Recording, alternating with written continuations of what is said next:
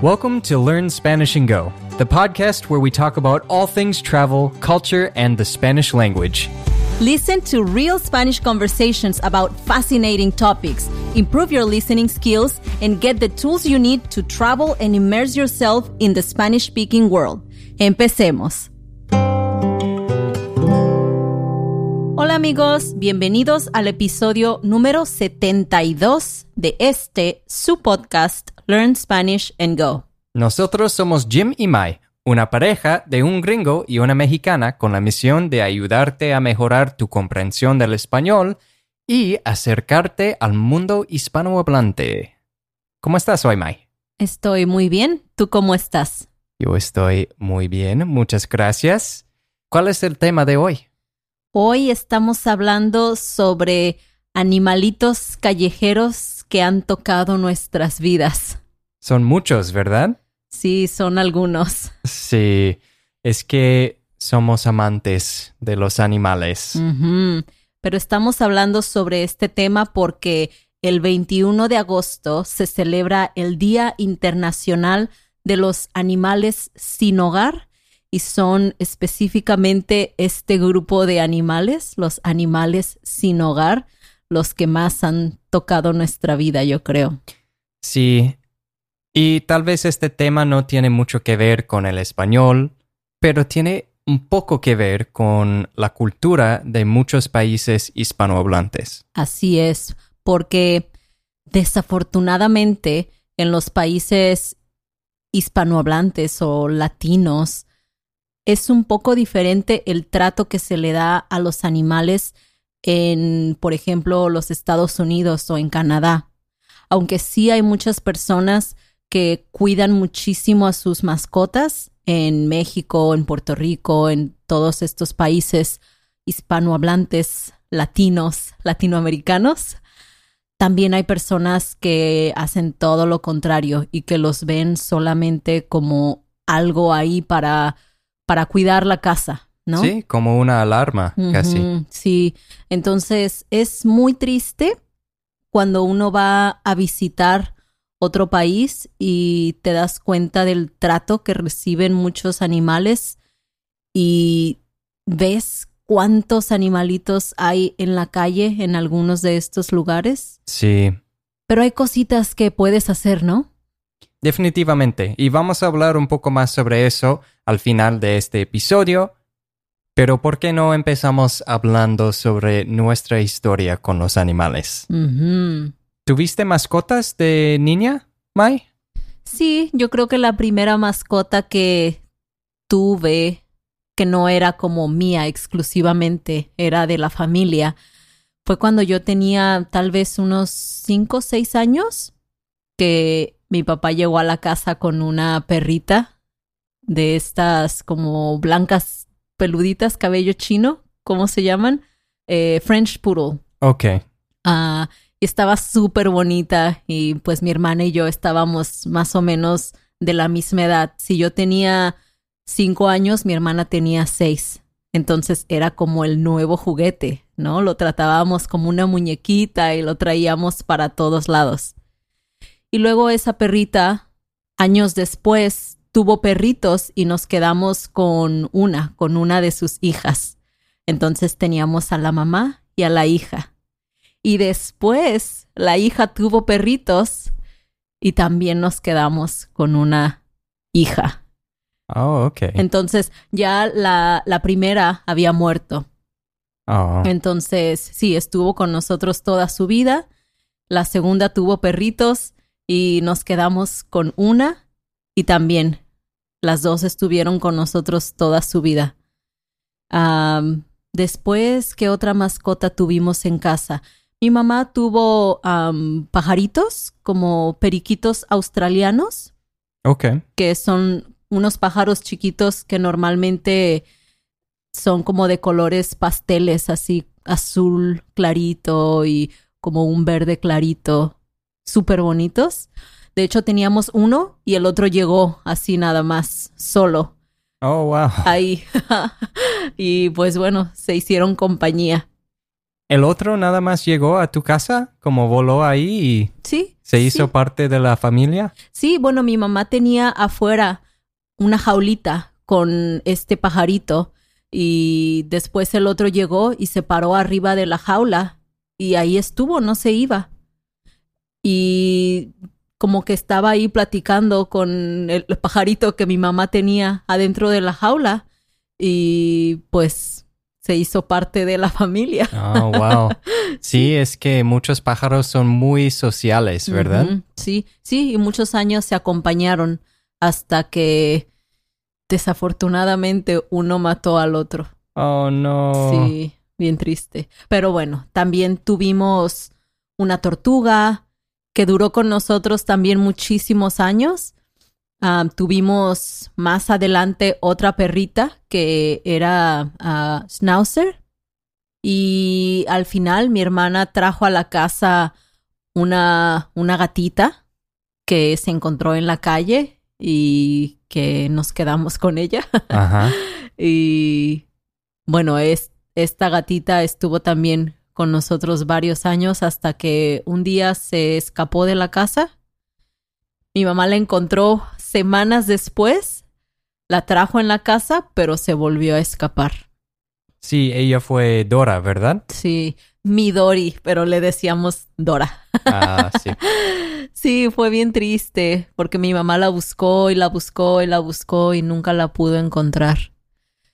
Pero era un gato medio salvaje. Sí, no quería a la gente tanto. Sí.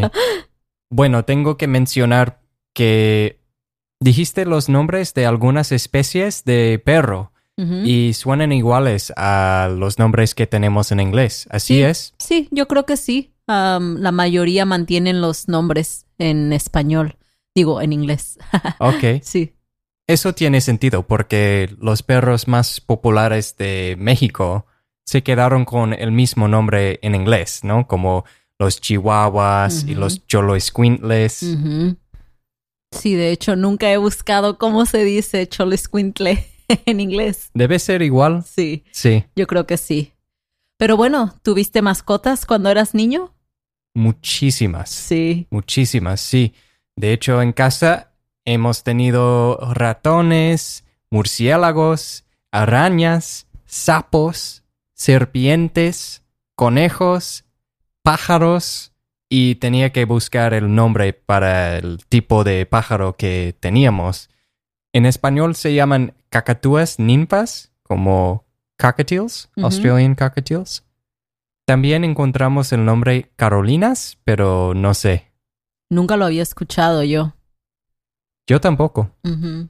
Pero también teníamos perros y gatos. Sí. Tú yo creo que tienes un corazón un poco más blando hacia los animales de la calle, ¿no? Sí, Sí. yo creo que sí. Cada vez que encontramos algún animal así en peligro o que tiene la necesidad de ayuda, siempre Jaime es el primero en correr a ayudarlo y yo, no. Oh, es que yo siempre, no sé, me imagino todas las cosas que luego vienen con eso, ¿no? Pues sí, tener un animal requiere mucha atención o recursos para Sí, ayudarlos. responsabilidad. Sí. Sí, yo todavía no puedo creer cómo hay personas que se mudan, por ejemplo, de aquí de Puerto Rico y solo le abren las puertas a sus perritos, a sus gatos y los dejan ahí ya y se van ellos. Sí. Y hablamos un poco sobre esto en un video de Puerto Rico, pero vamos a hablar un poco más sobre esto en un ratito. Sí, queremos hablar sobre específicamente los animalitos y las historias, ¿no? Los animales de la calle que hemos podido ayudar y un poco de cómo fue que los encontramos o cómo fue que ellos nos encontraron a nosotros en algunos casos. Sí. Bueno, la primera vez que estábamos viviendo juntos fue en Playa del Carmen. Ujú. Y solíamos a ir a un lugar que se llama Karma Bagels. Se llamaba, ya no existe. Pues vimos otro en Puebla. ¿Te Oh, acuerdas? es verdad, sí, no sabíamos que era como una cadena Sí, ajá. Sí, pensábamos que era simplemente un restaurante de Playa del Carmen, pero Ujú. hay otros. Sí. Bueno, este restaurante ya no está en playa, pero ahí casi siempre salía un gatito cuando estábamos cenando ahí, ¿verdad? Sí, lo notábamos siempre cuando estábamos en el postre. Y en ese entonces Jaime y yo apenas habíamos decidido ser vegetarianos. Entonces íbamos a este lugar porque tenían ensaladas y bagels súper ricos, pero tenían un postre que ellos hacían que era de helado con galleta. Ujú. Y el gatito siempre andaba por ahí cuando estábamos en el postre. Y no sé, como que nos encariñamos mucho con este gatito. Pensábamos que era de ahí, del restaurante, hasta que después de varias veces de ir y no verlo, les preguntamos a los trabajadores de ahí del restaurante qué había pasado con el gatito, ¿no? Y me acuerdo que el mesero, todo contento, estaba como, ay, finalmente nos deshicimos de él. Y nosotros, ¿qué? Sí, eso es común en los restaurantes, ¿no? Que vienen los perros y los gatos buscando comida y para los dueños de los restaurantes a veces es como algo que es una molestia, ¿no? Ujú, Porque sí. no quieren que los clientes se sienten como que tienen que dar su comida a Ujú. los perros o los gatos. Sí, sí, entonces nos dijo que se lo habían regalado a alguien más y que después de un tiempo se escapó y que ya no habían vuelto a saber de él. Y como que nos puso tristes, ¿no? Eso como que nos afectó. Sí, porque lo queríamos adoptar. Ujú. Sí, y bueno, ahí estuvimos tristes un rato hasta que un tiempo después, justo afuera del departamento en donde vivíamos, del segundo departamento donde vivimos en Playa del Carmen, encontramos una gatita súper pequeña, ¿te acuerdas? Sí. Esta gatita estaba ahí llorando, como que alguien la había dejado ahí o yo no sé cómo había llegado ahí. Estaba súper chiquita. Y vimos pues que estaba llorando, que tenía la piel súper fea, tenía como mucha resequedad y como lesiones en la piel. Ujú. Y pues la agarramos y la metimos al departamento, le dimos agua y me acuerdo que tomó un montón de agua. Sí. Y estaba tan débil que la bañamos y ni siquiera opuso resistencia, Sí. ¿no? De lo débil que estaba. Yo no sé si a lo mejor estaba acostumbrada a como el trato humano. Yo me imagino que sí, ¿no? Los gatos normalmente como que no les gusta que los abraces tanto. Sí. O bueno, tal vez simplemente porque se sentía enferma, no sé. Ajá. Y pues dijimos, ¿ahora qué vamos a hacer? Sí. Y pues la llevamos al veterinario Ujú. y ahí nos dieron medicina para la gatita. Tenía problemas con su piel y todo, entonces nos dio todo lo que necesitábamos para cuidarla bien. Ujú. Tenía una anemia muy avanzada, nos dijo el veterinario, que por eso tenía los problemas en la piel, que era básicamente desnutrición lo que tenía. Sí. Sí.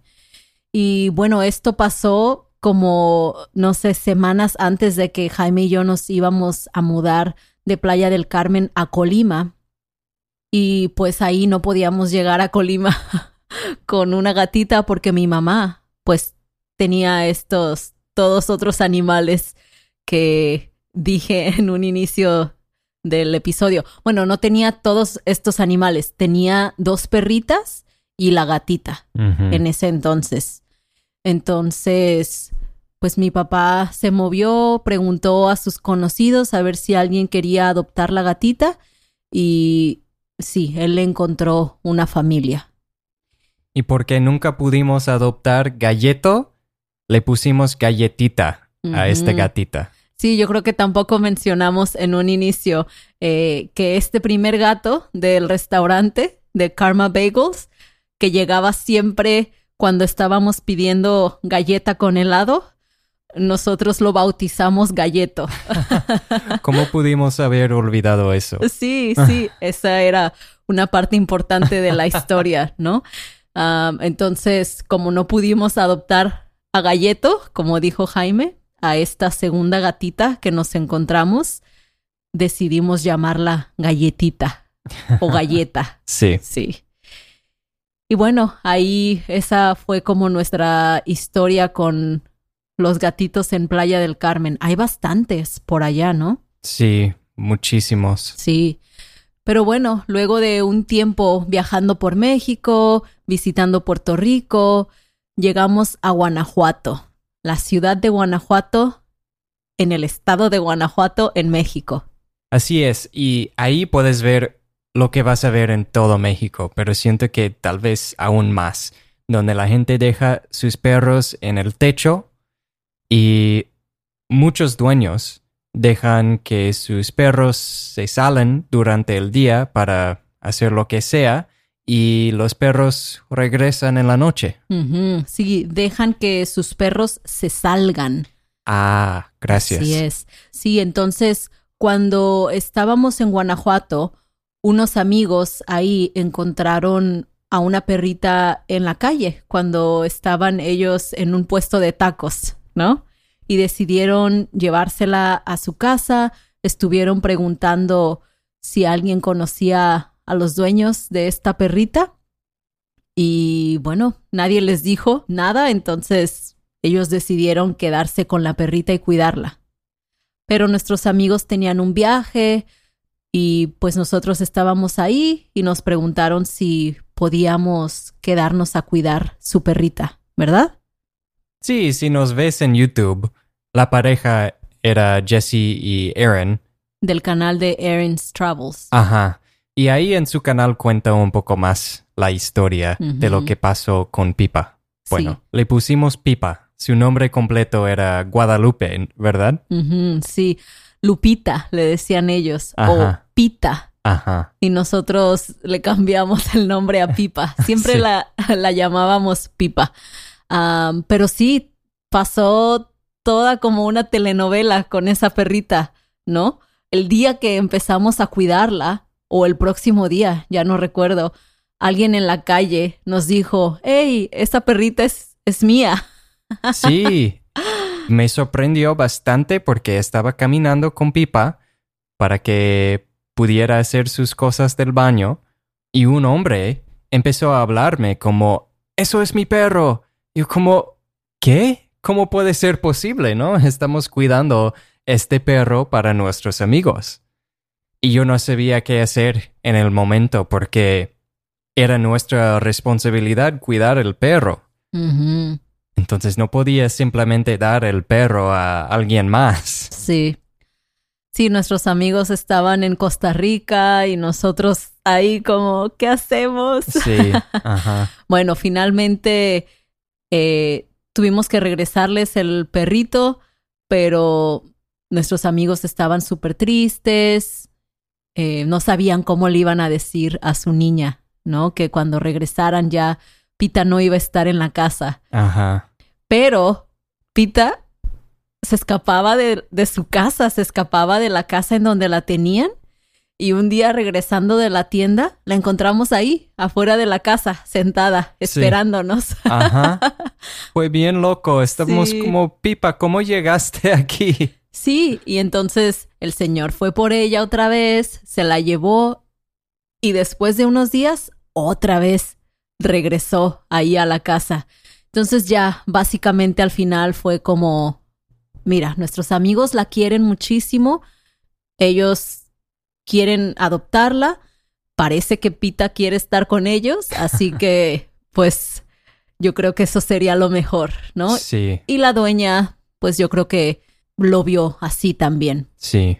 Y el día de Navidad, Pipa regresó a ser parte de la familia de nuestros amigos. Permanentemente, sí. Sí, sí. Y pues sí, ellos se mudaron a Estados Unidos otra vez y llevaron a Pipa también. Ujú. Entonces ahora Pipa es gringa también. Así es. Y bueno, después en nuestra lista de animalitos callejeros que han tocado nuestras vidas, tenemos a Chiquito y Grande, que otra vez, si nos sigues en YouTube y ves nuestros videos allá, muy probablemente ya conozcas la historia de Chiquito y Grande aquí en Puerto Rico. Sí, tengo muchos buenos recuerdos con ellos. Fueron 2 perros que encontramos en la calle cerca de donde vivíamos en Boquerón, en el oeste de la isla. Uno era como Black Lab, tipo Black Lab, Ujú. y el otro Chihuini, Sí, como Chihuahua mezclado con... salchicha. Ajá, Sí. sí, salchicha. Ese sí, traduces el nombre, Sí, el perro salchicha. Ujú. el Wiener Dog, Ajá. salchicha. Sí. Ok. Sí, pues ellos, yo creo que como dije en un inicio, nos encontraron a nosotros, Sí. ¿no? Estaba lloviendo y andaban corriendo por ahí afuera del departamento y les pusimos un traste con agua afuera porque se veían bien cansados y comenzó la lluvia y ya no se fueron de ahí y pues para adentro. Sí, se quedaron en el balcón como, familia. Ajá, sí. Y bueno, estaban súper cochinos porque pues había estado lloviendo un poco, estaban corriendo por todas partes, entrando en charcos y los bañamos con agua calientita y empezamos a preguntar por ahí a ver si alguien conocía a sus dueños. Estuvimos haciendo eso por un par de semanas y toda la gente nos decía, ya son tuyos. Sí, Y bueno, ahí yo creo que podemos poner el video en las notas de este episodio para que escuches toda la historia. sí, mejor así, pero tiene un final feliz. Les ayudamos y tienen sus familias permanentes ahora en Estados Unidos. Así es. Y los últimos en la lista, los últimos que hemos podido ayudar, fueron unos gatitos que pues estuvieron tan poco tiempo con nosotros que no pudimos ponerles un nombre.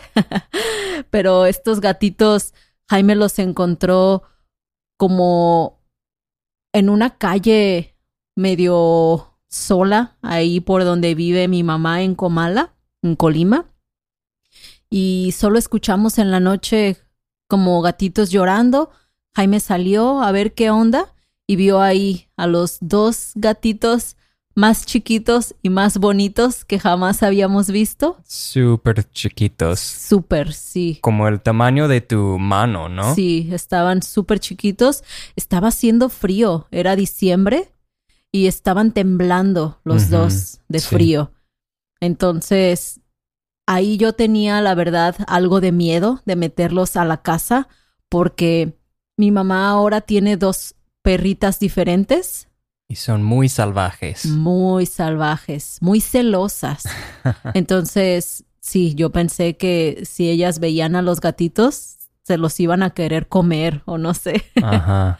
Pero bueno, mi mamá también tiene un corazón muy, muy blando para los animalitos y los metimos a la casa, los escondimos en el cuarto, les dimos de comer, los tuvimos ahí unos días hasta que la sobrina del veterinario que ve a las perritas de mi mamá vino por los gatitos y se los llevó a la veterinaria de su tío. Sí, tuvimos suerte, ¿no? Porque puede ser difícil encontrar familias para los animales de la calle. Sí, estos tenían la ventaja de que estaban súper bonitos. Sí. Había uno gris con los ojos azules, Ajá. que estaba súper bonito, y el otro era como negro con blanco, tenía como botitas, ¿no? Sí.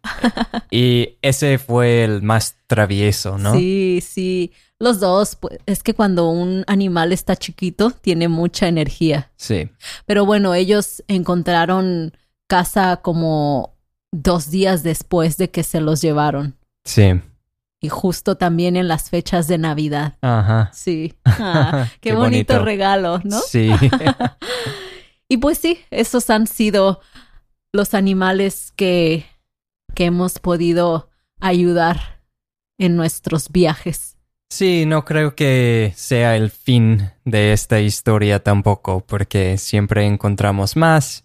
Ahora estamos en la página de Trusted House Sitters, que es una página donde puedes ayudar a los demás que tienen animales, y pues la gente también tiene que viajar de vez en cuando y necesitan ayuda a cuidar a sus mascotas. Así que pues en esta página puedes hacer como un intercambio que se va a la familia de los perros o los gatos o cualquier mascota de verdad, y tú puedes ir y cuidarlos. Sí, quedarte en la casa sin tener que pagar renta, pero con la condición de que estás ahí para cuidar a sus mascotas. Así es. Si te interesa checar esta página, te vamos a dejar también ahí en la descripción de este episodio un link en donde tienes un descuento si te registras. Así es. Y también algo que vamos a hacer es rescatar a 2 perros más en nuestro próximo viaje. Hay un programa aquí que se llama Flight Angels, o al menos la página en Facebook se llama así. Y ahí buscan gente que van a Estados Unidos de cualquier forma, y si dices como que sí, quiero ayudar a un perro, pueden conectarte con alguien que quiere llevar el perro a Estados Unidos para encontrar una familia permanente para ellos. Sí, desafortunadamente aquí en Puerto Rico los perros y también los gatos no tienen tanta suerte encontrando familias. Es que hay muchísimos. Sí, y todavía más difícil es cuando los perritos son satos o mestizos o callejeros. Mezclados. Entonces, esta organización arregla todos los documentos para que los animalitos puedan viajar, y tú que ya estás viajando de Puerto Rico a Estados Unidos de cualquier forma, puedes como que darles un raite, ¿no? Sí. Ellos pagan todo. Tú solamente recoges el perrito o el gatito, lo llevas contigo en el vuelo y llegando allá coordinas cómo puedes entregar el perrito a las personas que los están esperando allá en Estados Unidos. Y eso vamos a hacer. Yo creo que cuando este episodio salga, nosotros ya lo vamos a haber hecho. Entonces podemos platicar en el próximo cómo nos fue. Sí, así es. Y bueno, ya para despedirnos, Jaime, ¿cuáles son algunas cosas que las personas pueden hacer para ayudar a más animalitos durante los viajes o no? Pues esto mencionamos en el video de Chiquito y Grande también, pero si puedes comprar poquito comida que siempre tienes contigo, puedes darles de comer un poco de lo que tienes cuando veas un perro de la calle. También puedes buscar organizaciones como Save a Sato aquí en Puerto Rico, All Sato Rescue. Los Flight Angels. Sí, yo creo que puedes buscar organizaciones así en cualquier país. Sí, The Humane Society también. Sí, ellos ayudan un montón en la isla aquí. Sí, siempre hay formas de ayudar, ¿no? Sí, siempre hay algo que puedes hacer. Sí, desde donar o simplemente correr la voz también, ¿no? Para que otras personas se sumen a los esfuerzos que estas organizaciones hacen. Así es. Y bueno, yo creo que eso es todo por hoy. Esperamos que hayas disfrutado nuestras experiencias con los animalitos callejeros. Sí, nos encantan y para mí es parte de la aventura. Cada animal que conocemos en el camino. Sí, algún día vamos a tener mucho espacio para tener animales en todos lados. Sí, es el sueño, es la meta. Bueno, pues nos vemos la próxima semana. Hasta la próxima. We hope you enjoyed listening to this episode of the Learn Spanish and Go podcast. To get the most out of each episode and boost your Spanish comprehension, be sure to check out our accompanying podcast membership at SpanishAndGo.com.